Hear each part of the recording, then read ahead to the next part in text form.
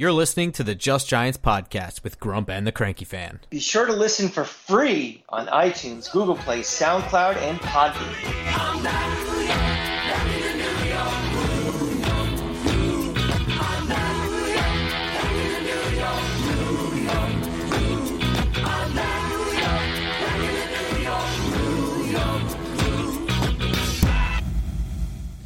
Welcome back to Just Giants with Grump and the Cranky Fan, the best damn podcast for the best damn football team. I am your host, the Football Grump, and with me as always is Mike the Cranky Fan. We are back for round 2 of Giants versus Commanders, this time in Washington on Sunday night under the bright lights that NBC provides and all of the fun graphics and dumb theme songs. Are you ready? This is the most important game of the year, isn't it? Grump, do you see this stubble here? And don't comment that it's white because I'm getting old. I'm right there with you, man. This is a playoff beard because this is a de facto playoff game. That's true, and I am looking much bushier and more playoffy than you are. Well, I've been anticipating this this playoff game for, let's see. I want to say since the beginning of October, this has been growing. So, wow. Yeah. This is the most important game of the entire year. Would you? I'm sure the Football Grumpette really appreciates your follicle my situation. my dedication to the game. I think so. This is not going to be a super long episode, partially because this is a rematch of only 2 weeks ago. So not much has changed from a game-to-game matchup standpoint. But also, I'm sick.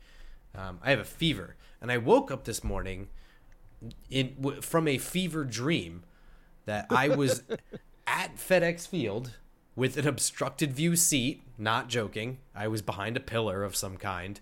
And Gary Brightwell took the opening kickoff to the house. And it was not even like, it was like the Red Seas parted. I'm going to try and channel that sickness energy into real life. Remember when we were kids and we would dream about girls? So now you're dreaming about kickoff returns. I think when you're sick, you just don't dream normal. You just have that same crazy dream, and it's like you wake up and you go right back into the dream. Oh, yeah. That's my fever dream craziness. It's like you're in this intense dream that you know is a dream, and then you wake up and you just kind of go, it's like hitting pause and going to the bathroom and coming back and hitting play again. That's what it feels like. I think what it is you don't really wake all the way up. Like, I think like a portion of your brain is still dormant. Regardless, my brain is mostly dormant anyway. So this is an important game. Like I said, this is de facto playoff game. This is the most important game of the year, however you want to phrase it.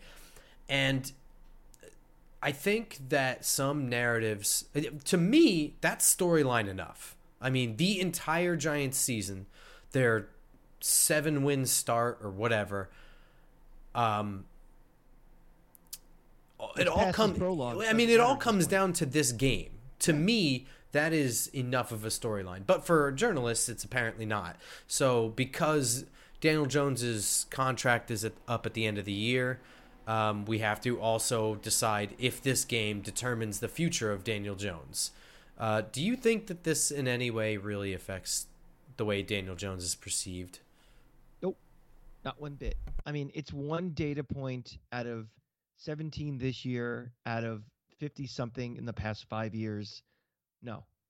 I mean, first of all, it's not fair to him because, again, it's hard to, and we've been saying this all year, it's impossible to evaluate without having competent weapons around you and a competent offensive line. But that's fine. I mean, that's the way it has been this year. You have to do something. But to put one particular game on that, I mean, we said it in one of the games a couple weeks ago that we're talking about his stats, and it was something like, and I don't remember the exact numbers, like 18 for 35 for 203. And I said, well, what if that one catch wasn't dropped? All of a sudden it's 19 for 36 for 247. Do you feel differently?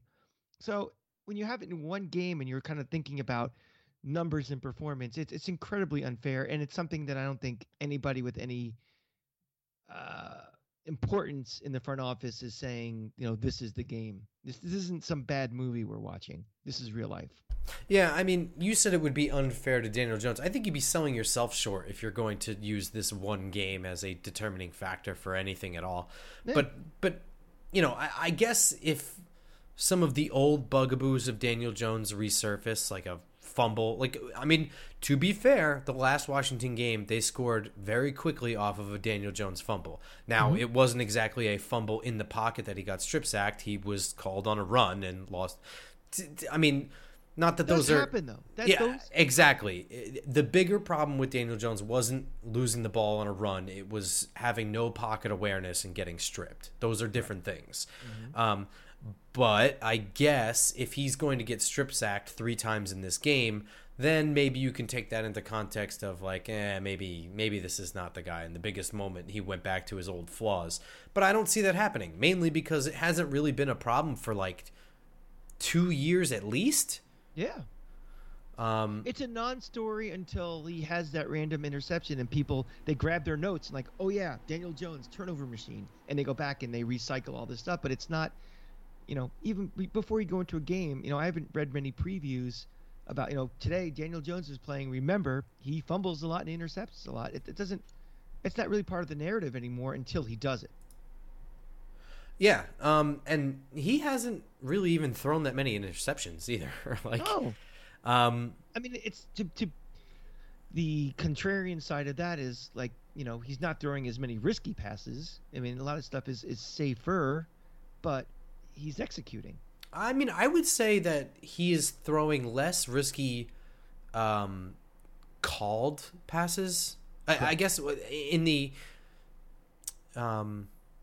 broken play scenarios and 2-minute drills, he is kind of just going off script, and he is throwing some tight window passes. I mean, I don't remember which game, but he threw an absolute bullet to Richie James in between 3 defenders in the middle of the field. That was the play when where we were sitting. We were directly behind the throw, and you could see the trajectory of the ball going, and it was perfect.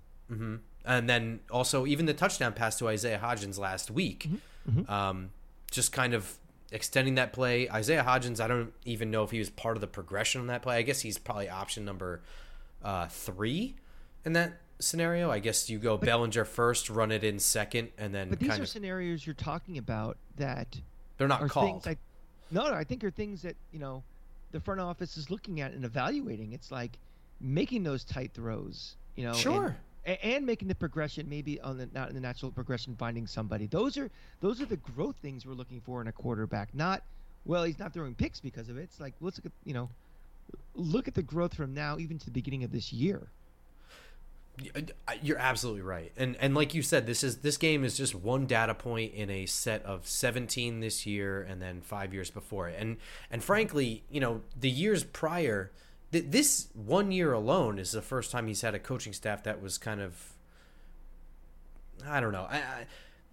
I guess under Pat Shurmur, he was allowed to kind of sling it as he saw fit, but he was much younger then, etc. So and more weapons then too to be able to sling it. Well, that's the other thing is that are they really going to use this game to determine the future when he's got Darius Slayton, Richie James, and Isaiah Hodgins as his top 3 receivers? I mean.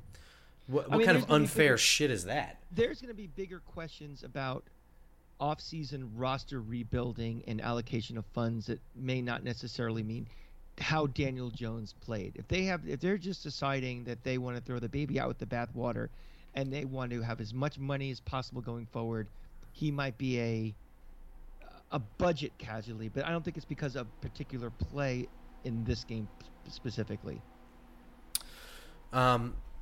And you mentioned that that drop pass by Slayton that probably would have won the game 2 weeks ago, and this was a game that they should have won, they could have won, and they kind of let slip away. We had the Daniel Jones fumble in the very first drive of the game. Darius Slayton dropped the pass. John Feliciano with the taunting penalty that set back a drive that was in enemy territory. And then 2 missed tackles that allowed for the only 2 touchdowns that Washington was able to score. All sorts of little mistakes here and there, but I have it in my notes. The question to ask you is, overall, who was the better team in that game? who looked like they were just better? I don't. I guess Washington, with the exception of the quarterback. Like, if it weren't for Heineke just throwing ducks, because if you look back, the defensive line for the Giants ate during that game. I think I had it in my notes that they had like 10 quarterback hits between them and like 6 sacks or something, maybe 4 sacks. Fuck, I keep doing that. I don't know. Would you agree with that? That the Commanders just looked more steady throughout that game? I think from a 1 to 22, players who played, I think they were slightly better than the Giants. But I think if that game was played 10 times, I think it could be a 5-5. Okay. So, yeah. The bummer of this is that was the game that they should have won. That they needed to win. Yeah. They were significantly. Washington was significantly less healthy during that game. And this doesn't really have anything to do with the bye week, just simply the fact that there were guys that were almost ready to play that couldn't play that game, and guys that were maybe just coming back from injury, whatever. And now there's I mean, do you think right now Chase Young is kind of a limited participant? They're being cagey with his availability. Do you think there's a universe in which Chase Young does not play on Sunday night? Sure. Really? I think it's possible. I mean, as a universe, I wouldn't book my my SpaceX ticket to go to that universe, but I think there is a universe where he's not playing. If he's I think the much more likely scenario is he's going to play a handful of snaps at most. I think that's the most likely scenario. All right. I don't see him being ruled out for this game. Yeah. I would say I see it could be possible, but I'd say most likely he is playing. And again, I don't think you're going to see him, 50, 60, 70% of the snaps. I think it's going to be limited. And, I'm not overly worried about Chase Young. Andrew Thomas doesn't seem to have much of an issue with him. He does move around, though, and Evan Neal might have some issues with him. Regardless, a first-round pick playing versus not playing, it's obvious. It's not even first round, but it's top 5 pick playing versus not playing. I mean, it is indisputable that it's way better to be playing against a team that doesn't have that guy playing. So 2 weeks ago was the game to win. This now is a much tougher game to win. And based on what we saw 2 weeks ago, it's kind of difficult to imagine a domination at this point. Well, I was actually kind of thinking about what you said on Monday's show about, confidence and broken spirit and things like that. And the more I thought about it, the more it kind of makes sense. I mean, this roster is still pretty young, correct? Oh, yes, quite. This roster, how much playoff experience does this roster have?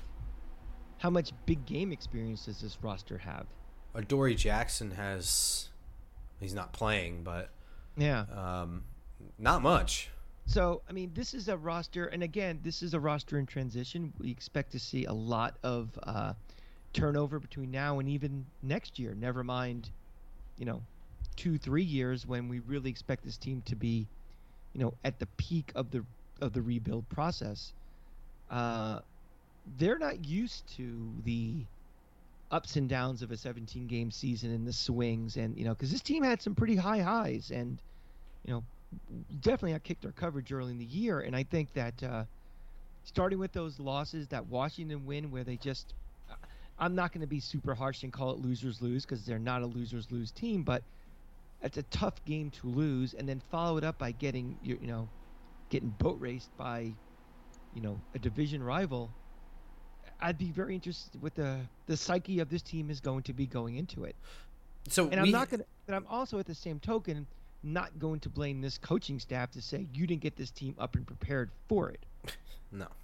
So we actually had a lengthy, like an hour-long discussion after recording last episode. We should have just kept it. We should have, because it was, I don't know, it was fruitful conversation. It's fascinating. Yeah. But one of the things that we were saying is that the biggest bitch of the tie against Washington is that it was just kind of hanging out there. And more than anything, this team just needed a win for their confidence. They've been on a slide. They just needed to get, we were just talking about a slump buster. You just need something. It doesn't have to be pretty. It can be by 1 point, because it doesn't matter.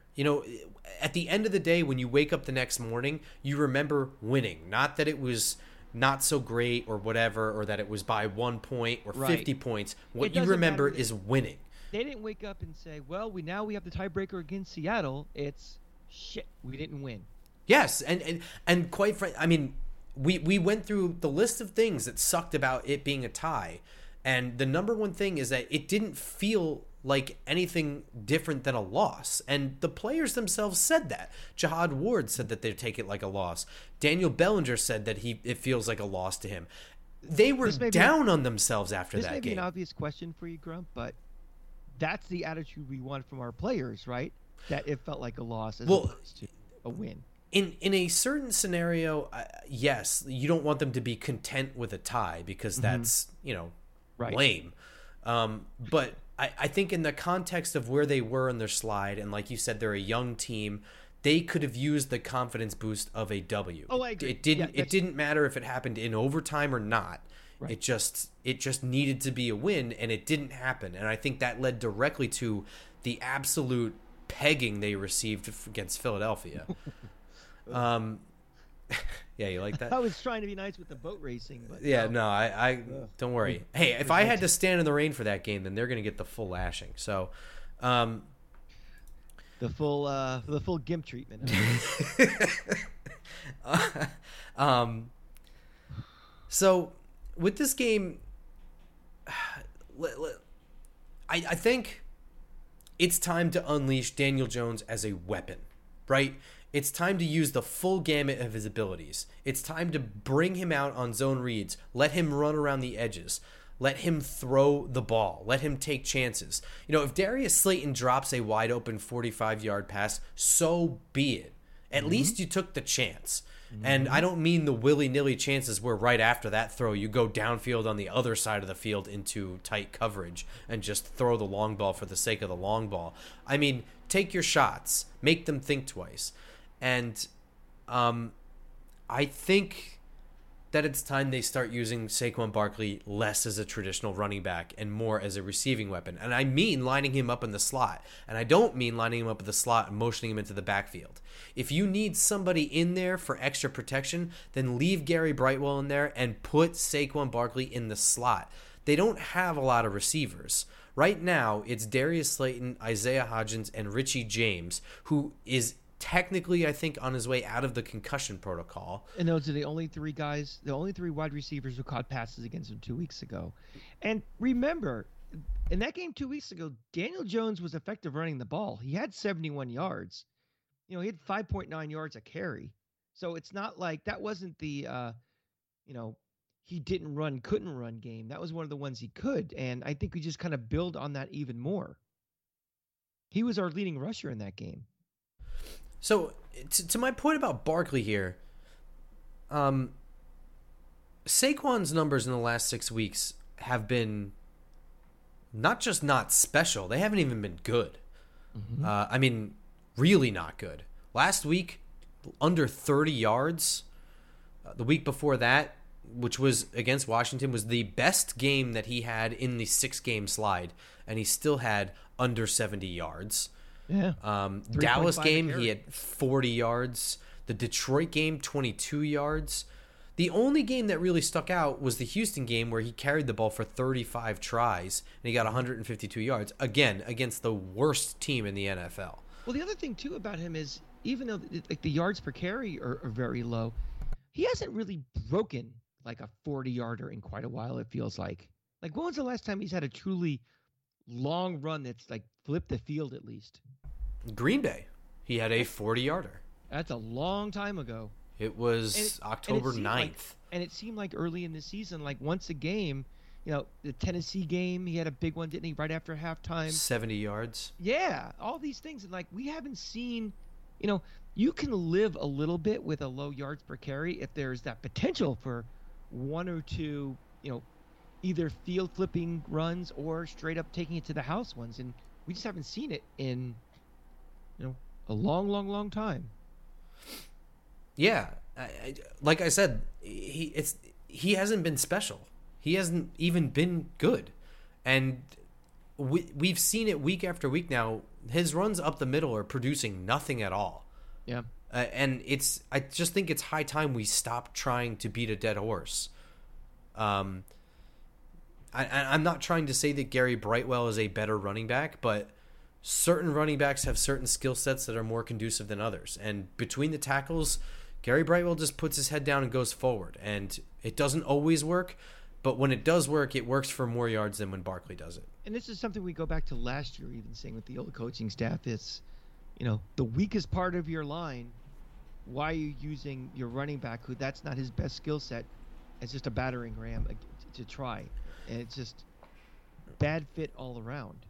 When the Giants drafted Saquon Barkley, I wasn't thrilled about it, but I did say that it's not exactly like drafting a running back in the first round. I mean, really what you're doing is you're drafting an offensive weapon. But every coaching staff that's come in has tried to build an offense around their running back. And they just keep using Saquon as a running back, not as an offensive weapon. I mean, try to compare him to Christian McCaffrey. Look at all the ways they use Christian McCaffrey. And compare that to what Saquon Barkley is. Christian McCaffrey's just better. I know he's better, but they also utilize him in so many different ways too. Absolutely, yes. Yeah. I think also some of it is that Barkley just doesn't have great hands. I mean, maybe that's not the right way to say it. I think he probably has decent hands, but also, we were trying to throw little things in the flat to him, get him out in space. We're not asking him to make acrobatic catches or wide receiver-esque catches. We're asking basic things. Yeah. Well, I mean, maybe it's time we don't ask him to do that. I mean, like, some of his best plays are things like wheel routes and things like that get him, like, downfield and shit. Yeah. I think it's time that... I just think it's time... But I think in those scenarios, when you have him downfield, he's catching the ball more in front of him. Rather, when you get him out in the flat, you kind of have to, like, twist your body around. Do you know what I'm saying? Catch it like this. You kind of almost have to turn around and then whip back around. And I think I don't know if you can see my hands, but it's not like catching like this. It's like, like a catcher almost. I don't think that it's really conducive to getting him in space. It's really just giving him an easy catch, I guess. I don't know. Mm-hmm. But I think by the time he turns all the way around and shit, it's just used too much time. I don't know. I like the idea of using him in more threatening ways than just routes out to the flat. You know what I mean? There's nothing less threatening to me than that shit. I mean, again, this game also should not be kind of the trial of Saquon Barkley either, but it's just the more and more we talk about Barkley and the more and more evidence we see, the more data points of each game going forward.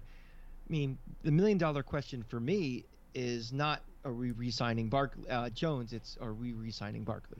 Or are we tagging him? I would agree with that. And I think that they've demonstrated that Barkley is...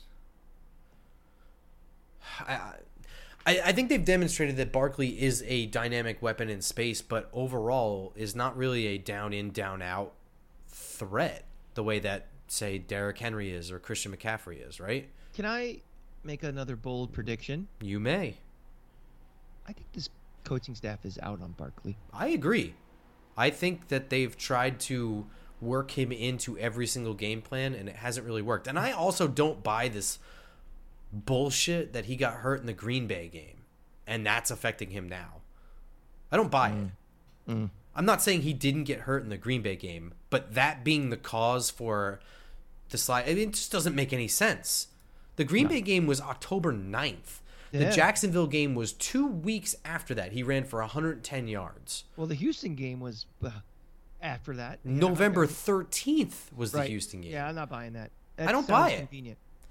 I will say, though, I mean, he seems a lot more confident this week in interviews and stuff and felt like he had a good week of practice. To me, that, I agree. Means very little, but if there is something nagging him that is let go finally, that's good news. The only thing I could say about that, which I don't care what players say, but sounding more confident after last week's, brimming, debacle. as a smart man once said. At least if you're talking the game, at least you're giving that outward projection that's in the rearview mirror when looking forward. That's Whether true. that means he actually produces on the field might be a second thing, but it starts with attitude. And we all know with football, the game is played, in between the ears with, passion and emotion and, willing to win as much as it is physically. Yeah, I would agree with that. I think there's a chance that Barkley, I mean, like I said, in the 6-game slide, the best game he had that didn't include a game in which he ran the ball 35 times was against Washington. I think that there's yards to be had for him there. There's matchups to exploit for him there. In this game, I think the biggest thing is actually going to be on defense. Because I completely agree. I mean, as much as I think the offense is hampered. I mean, there's just only so much you can ask of this beat-up offensive line, this sorry group of wide receivers. But defensively, like I said, there's 14 points they put on the board by simply not being able to tackle. Right. And, they dominated the line of scrimmage on defense. They beat the shit out of Taylor Heinicke. He was throwing lofty little lollipops up there that just weren't getting picked off and stupid stuff like that. I can remember the one specific play when I even said that exact term to him. Like look at that lollipop. Yeah, it's how he throws all the time. Anytime it's got to go downfield, he really does throw mortars out there. I mean, it's just got such an arc on it that a safety worth his salt would come over and make that pick, or at least make a play on the ball. Really, the defense did everything except finish plays. That game. And I think those kind of feel like one-off, just unfortunate events as opposed to chronic issues. Like I wouldn't count on that happening again and again if we play. Like remember before I said they played 10 times. I don't think I'd have a scenario where 8 of those 10 times we have 2 missed tackles that lead to 14 points in each game. That's an outlier. I think that I'm less worried about the deep ball plays and things like that, because I think that if Taylor Heinicke has to be back in the pocket for 3 seconds or more, I think that pressure will get there for the most part. And I think that any ball he has to throw downfield is going to have some air underneath it. I'm more worried about the quick hitter plays that play more to his strength and against our linebackers that can't cover for shit. So if the Giants can play tighter coverage for the first 2 seconds after snap, you're allowed to put your hands on receivers right at the line of scrimmage and within 5 yards. So do it. Mug them, maul them, and play get them off their route. Line of scrimmage. Don't give any cushion at all. Yeah, push them around, shove them, get them off their get the timing screwed up, get the routes all messed up. Do whatever it takes in those first 2 seconds, because the longer he has to sit in the pocket, the further downfield he has to throw, all plays into the strengths of the Giants, not into the Commanders. Right. Because I don't really have any faith that the linebackers are suddenly going to get better in coverage over the middle. Nope. Jalen Smith was not signed here to be a coverage linebacker. Micah McFadden wasn't really drafted to be a coverage linebacker. Mm-hmm. That's not really what we have. And it really right showed now. Last week too. Oh, yeah. The other thing is to continue hammering down on that running game, because they're going to lean on it. And Antonio Gibson, Brian Robinson, both guys have been hurt all year. They've been healthier during some games than others, but if they're able to run the ball for 4 yards per attempt, it's going to be a long, long game where we're going to see those 14-play, 8-minute drives that we saw last week whole time. Guess what they averaged 2 weeks ago when they played us? 4 yards carry. 4.6. Yeah. That can't happen. Now, Leonard Williams is limited this week, continuing that neck injury. Do you feel any better about him playing this week?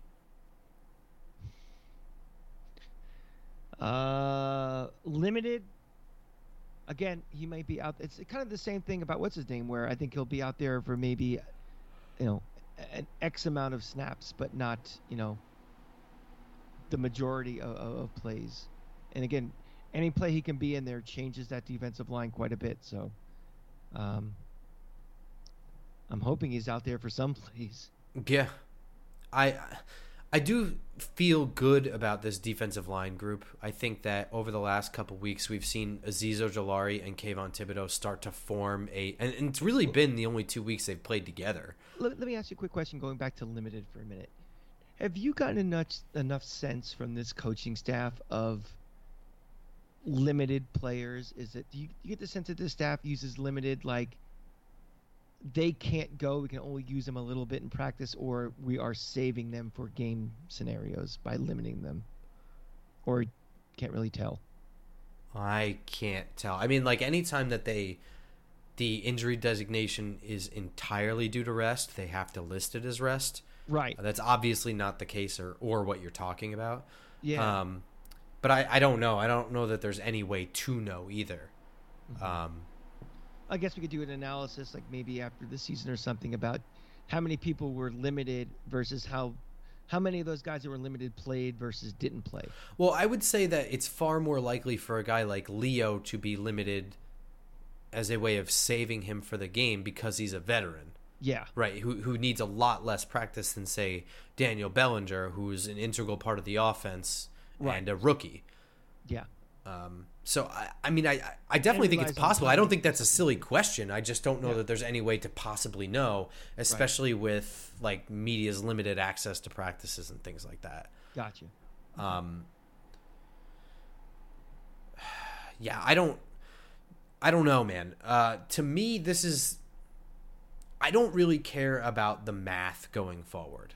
To me, this is the only game left on the schedule, right? I mean, this is the game that I'm pulling out all the stops for because making the playoffs is a big deal. It's a big deal for this coaching staff. It's a big deal for the young players. Is the goal. I mean, that's honestly, in this year, with this scenario, with this beginning of the rebuild, blah, blah, blah, blah, blah, blah, blah, the goal, is to make it. That's it. Don't worry about what happens, like what matchup will be. I don't care. Doesn't matter. Yeah. It doesn't even matter if they're one and done. Yeah. I think going to the playoffs is a big deal for this organization. It's a big deal for the fan base. It's a big deal for these coaches. Their first time. This isn't Brian Daboll's first year in New York. It's his first year as a head coach. Yeah. It's Mike Kafka's first year as an offensive coordinator. It has nothing to do with their first year here. It's their first year ever. It's a big deal, and it's valuable experience for these guys who need it. Remember, we look up to these guys because they're, good at their job, adults, have had success in other roles prior. I honestly think it's a bigger deal inside the building than the people sitting in the seats. Because I think, the fans are the fans, and the fans are either going to always have overinflated expectations and never be happy or whatever. But I think to really build a winning culture in that building and with those players and get 100% buy-in from this coaching staff, making the playoffs really says something. It means something. There's only, was it 16 teams make it out of 30? 14, I think, right? 14 Isn't it seven seeds in each conference? Yeah, 14 make it out of 34. Every game is a primetime game because they don't have multiple playoff games going on at the same time, so everybody's watching. It is a major deal. And I think, if you're realistic and you're even on the Giants, this is not a Super Bowl team, but you're playing for something important. You're playing for an extra week of playing. And it's very, very important. And you just don't want any, even if it's a perception of, well, this team underachieved or choked or disappointed or failed because they didn't make the playoffs. Why even bother with that? Just win this game, do what you got to do in the next couple of games, finish it off against Indy, and then let's get ready. That's how I feel. But let me ask you, Grump, I don't know if this is the right time to have this conversation, but do you feel that this season would be either a disappointment or a failure if they don't make the playoffs? For me? For you personally? It would be a disappointment, but it wouldn't be a failure. I think they've achieved far more than I expected already in this year, but it would be a disappointment because I think that they let the Washington game slip away 2 weeks ago. I think that they also kind of let the Detroit game get out of hand. I think that I personally believe that there was some punch pulling that happened at a certain point when they kind of were protecting their lead in the standings more than they were being aggressive anymore. And to me, that's football. That's inexcusable. It's not baseball. It's not. There's not enough games for you to screw around. And I think also, even in the micro version of that, the in-game version where you have the lead and you start changing, don't change what worked. This worked against this team because that's their weakness and you've used it against them. Right. Don't just Philly, protect your lead. look no further than Philly last week. They knew what our weaknesses were, and they exploited it the entire game. Oh, yeah. There was no letting off the gas by, Nope. know, they knew who to target. They did it all friggin' game. Yeah, and so for me, it would be a disappointment because I think they, as much as you can have it in the bag without having played the game yet, they had it in the bag. They just needed to keep being themselves, and they kind of stopped. And for that reason, it would be a disappointment. But I think removing myself from that when the Super Bowl is over and it's time to rebuild, I think I look back on the season with bright eyes and with good memories and think that there is plenty there for this to build off of for the future. So Yeah. it would be a disappointment, but it would really only linger for the last month or so, and then I'd move on. I think yeah. I've been trying to find the right way to articulate this, but I think I just figured it out. It'd be disappointing that we had one goal for this team, and then there were other goals as well. And it was disappointing that we'd make a higher goal of making the playoffs. But overall, this team, the way they fought in the beginning of the season, the way they fought through adversity, and just, I think there's more pieces here to build off of than I originally thought at the beginning of the season. So that, to me, doesn't make this season a disappointment. Yeah, and I also think that there is enough brains in this in the coaching staff to make the most out of weak points. Mm-hmm. I mean, the fact that Isaiah Hodgins is catching touchdown passes says something to me. Mm-hmm. So, I mean, I feel good about the fact that we can coach around a weaker roster. You know what I mean? So it's like we can gain success without having the perfect roster. Mm-hmm. I mean, I think if anybody thinks that the season's a failure because they quote unquote choked, I think has to reassess and reevaluate, what was realistic this year? What were your goals going into this year? And even what your goals were at, week 6, I don't think this is a failure season by any stretch. Give me your prediction, Crank. Well, when you can point out very specific plays for reasons why you lost, that means overall it was a pretty close game between two teams that, I had to ask you, and you had to think about it for a couple seconds to say, what team looked better? And I think this is close enough where,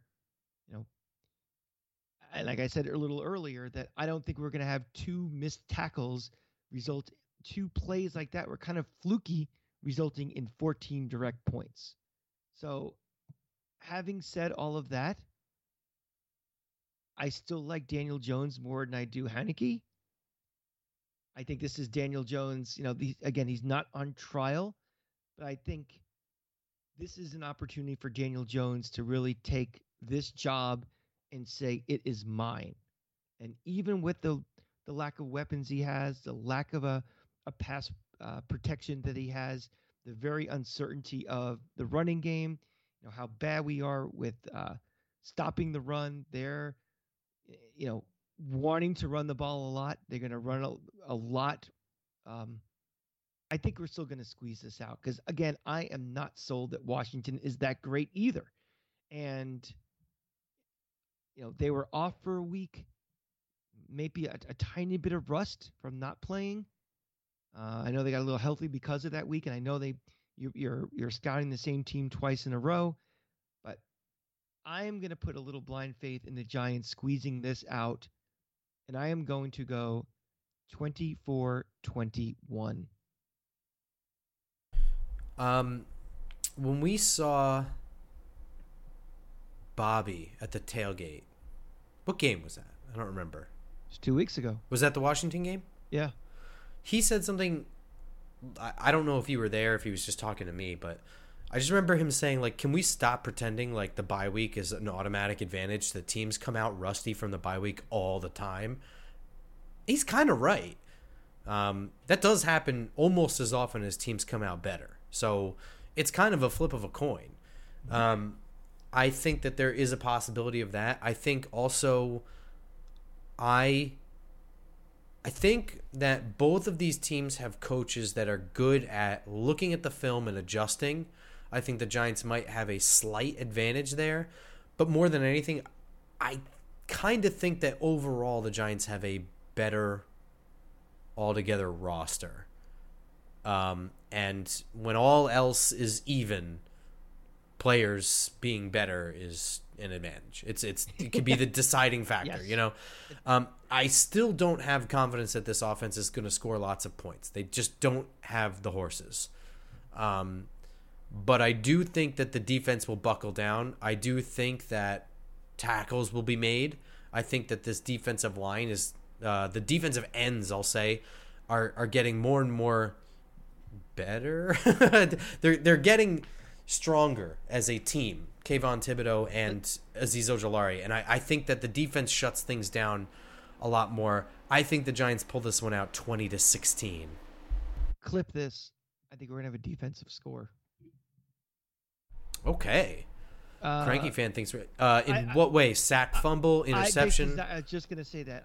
I was, there was a stretch in that game, third quarter, where we were putting considerable pressure, as the game was wearing on and their offensive line was getting maybe worn down a little bit, that we were getting more and more pressure on Heineke, and I think we are going to get to him, and I think, it's going to cause. You even made the comment that you were upset about Thibodeau, that it had that sack, in overtime, that it should have been if he swung his arm around, he could have forced a fumble. I said that in the moment. Upon rewatching, I was wrong 100%. Yeah. But it was a huge chance. I mean, he even said it himself. Kayvon Right. Thibodeau said in the interview afterwards that he got up expecting him to drop the ball, but he was just able to hold on to it. Yeah, in the heat of the moment, I kind of disagree with you, but looking at the tape, yeah. But the point is, he was close enough that a strip sack could have very easily happened, and I could see again as this game kind of wears on and it becomes a field position game, something like that absolutely does happen,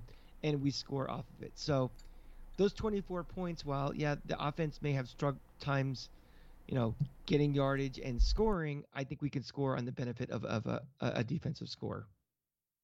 I'll go ahead and call my shot. I respect it, and I hope for it. So we're both predicting a win here, which pretty much almost guarantees the Giants going to the playoffs. It would be this win, and the win against Indianapolis would just about seal it. I think that would put us at like a 99% And we're getting some chance. help as we go around the league of games that are relevant to us. Seattle, as we record this on Thursday night, is They got their losing. ass kicked. Yeah, they're getting their asses kicked. Let's go around the division, I guess. Get your schedule handy. Well, I know what Dallas and Philly are doing this week. They have, I mean, every other team in the division has an easier schedule than the Giants right now. Hang on one second. Of course. This week, Dallas is at Jacksonville. Do you want to make a prediction on that while I pull up the rest of the schedule? I think Jacksonville's going to win. Really? Yeah. Why do you say that? Well, I think Jacksonville's been playing better as of late, and I spent the last couple of weeks on this show saying, I fear Dallas more than I do Washington, and then they barely, struggled to get out of that Houston game with a win. Dallas more than Washington or Dallas more than Philadelphia? Okay, here's a breaking story. I fear Dallas more than Washington. But I also, for the last 2 weeks, saying I fear Dallas more than Philly. That may be true in an individual game, an individual matchup against us, but I think right now, Jacksonville has a lot to play for also. They still have a shot to make the playoffs, as well. I just got this weird feeling the way that this weird year of the NFL. I just have this gut feeling that Jacksonville's going to come away with a win. Philadelphia is playing Chicago. I can't be that confident on that one. I think that Philly wins that one huge. Yeah. As for the rest of the year, Philly goes Chicago, then Dallas, then New Orleans, then Giants. The Cowboys go Jaguars, Eagles, Titans, Commanders. And the Commanders. Not easy.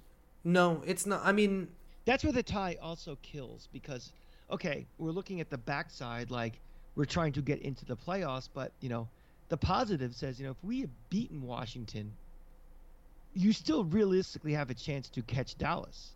But, that tie basically kills that yeah. And any hope for that. Washington has probably the toughest outside of... Actually, Washington might have the toughest remaining schedule. They have us, then the Niners, then the Browns, and then the Cowboys.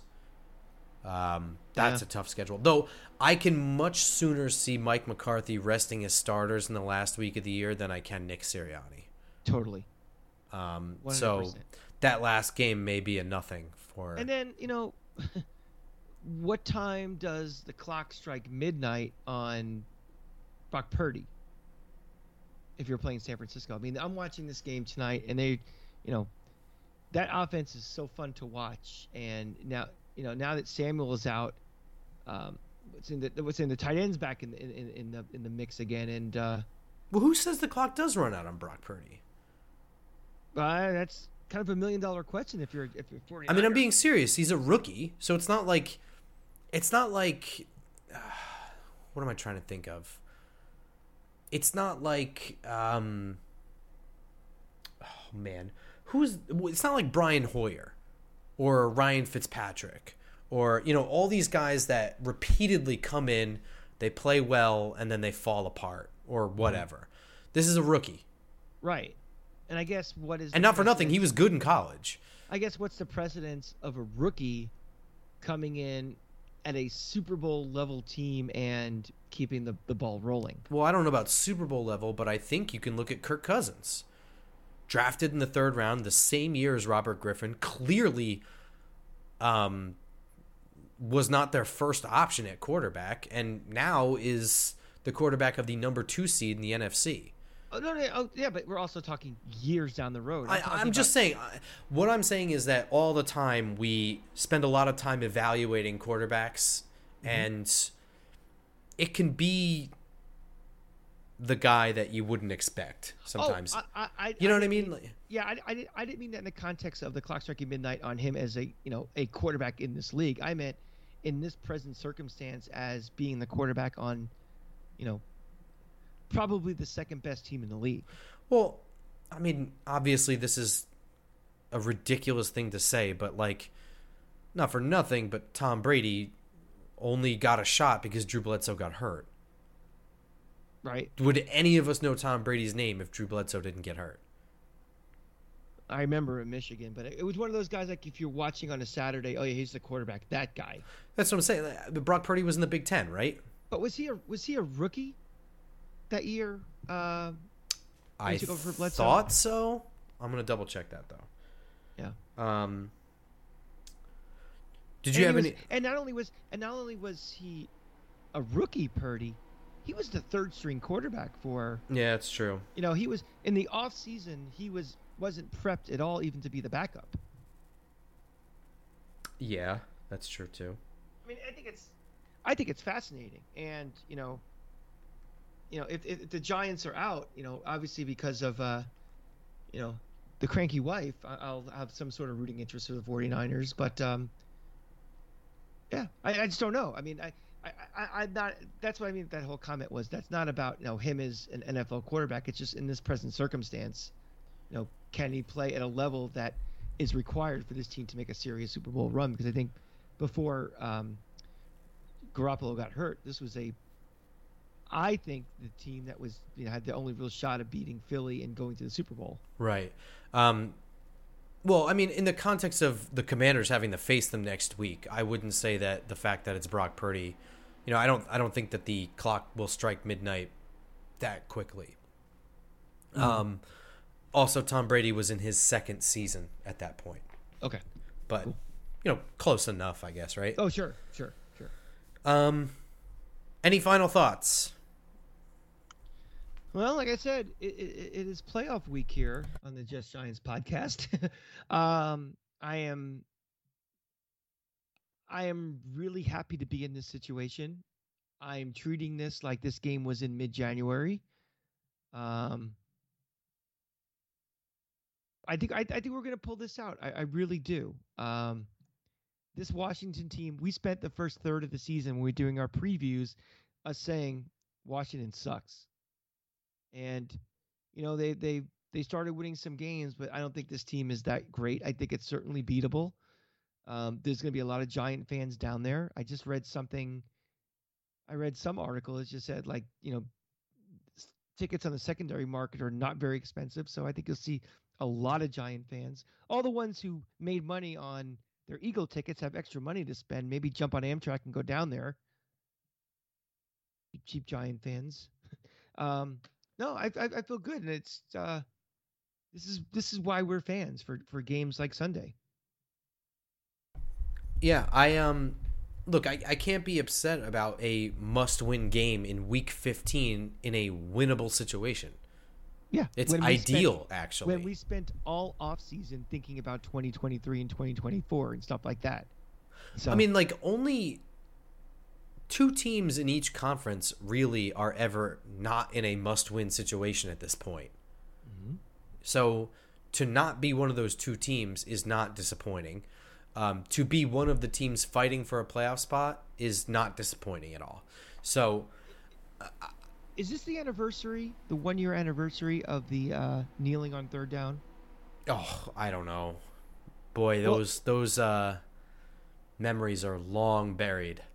They're long buried, and I don't mean to... You're probably right, yeah. No, I think it was a little later. Was it in January? But, okay, so if it was 52 weeks away or 51 weeks away, look at the progress that this team has made in 51 or 52 weeks. Where we were as a collective fan base, ready to, Thelma and Louise ourselves off the side of a cliff, at one of the lowest points you can be as a Giant fan, to talking about making the playoffs. And not backing into the playoffs, like making the playoffs, because, look at the other teams that are fighting for it. So this is good. This is fun. Treat it as fun. Don't be super fucking pissed if we lose this game and think, woe is us, we suck, same old Giants. That's not the case. I'm going to be pissed in the moment. I'll be pissed. Oh yeah, I'm gonna be pissed and upset, but there's being pissed and upset that we didn't win to get to the playoffs. And again, the season's not over if we lose this game, but there's pissed by underachieving and pissed by just not winning. And keep it in the second column as opposed to the first one. All right, that's going to do it for us. So I will be watching from home 8:20 or whenever it starts on Sunday night. And we will be with you Tuesday morning, as usual. I'll be somewhere in Manhattan watching it at a bar. So if anybody wants to watch with me, hit me up on the Twitter machine at the Cranky Fan, and I will love to watch with you. So let me know. Can't watch with me. I'm staying home because I don't feel good. So, but you can tweet at me during the game, and I'll give you my real-time thoughts at @football_grump. And as always, our show will be bright and early Tuesday morning, our reaction to the win, right? We'll be making our plans to go to either San Francisco or Tampa. There is a 0 shot we're playing in Tampa. There's a 0 shot? We would have to be the 5th seed. We have to be the 5th seed. Which is not happening, because that would mean we'd have to outshoot Dallas. That ain't happening. That's not happening. Fine. It's more likely that we're playing San Francisco or Minnesota, the 2nd or 3rd seed. Either way, it doesn't matter. We're playing in a playoff game. Amen. So We will see you all Tuesday morning after a Giants win, and we will be high-fiving all of you at that time. Until then, go Giants.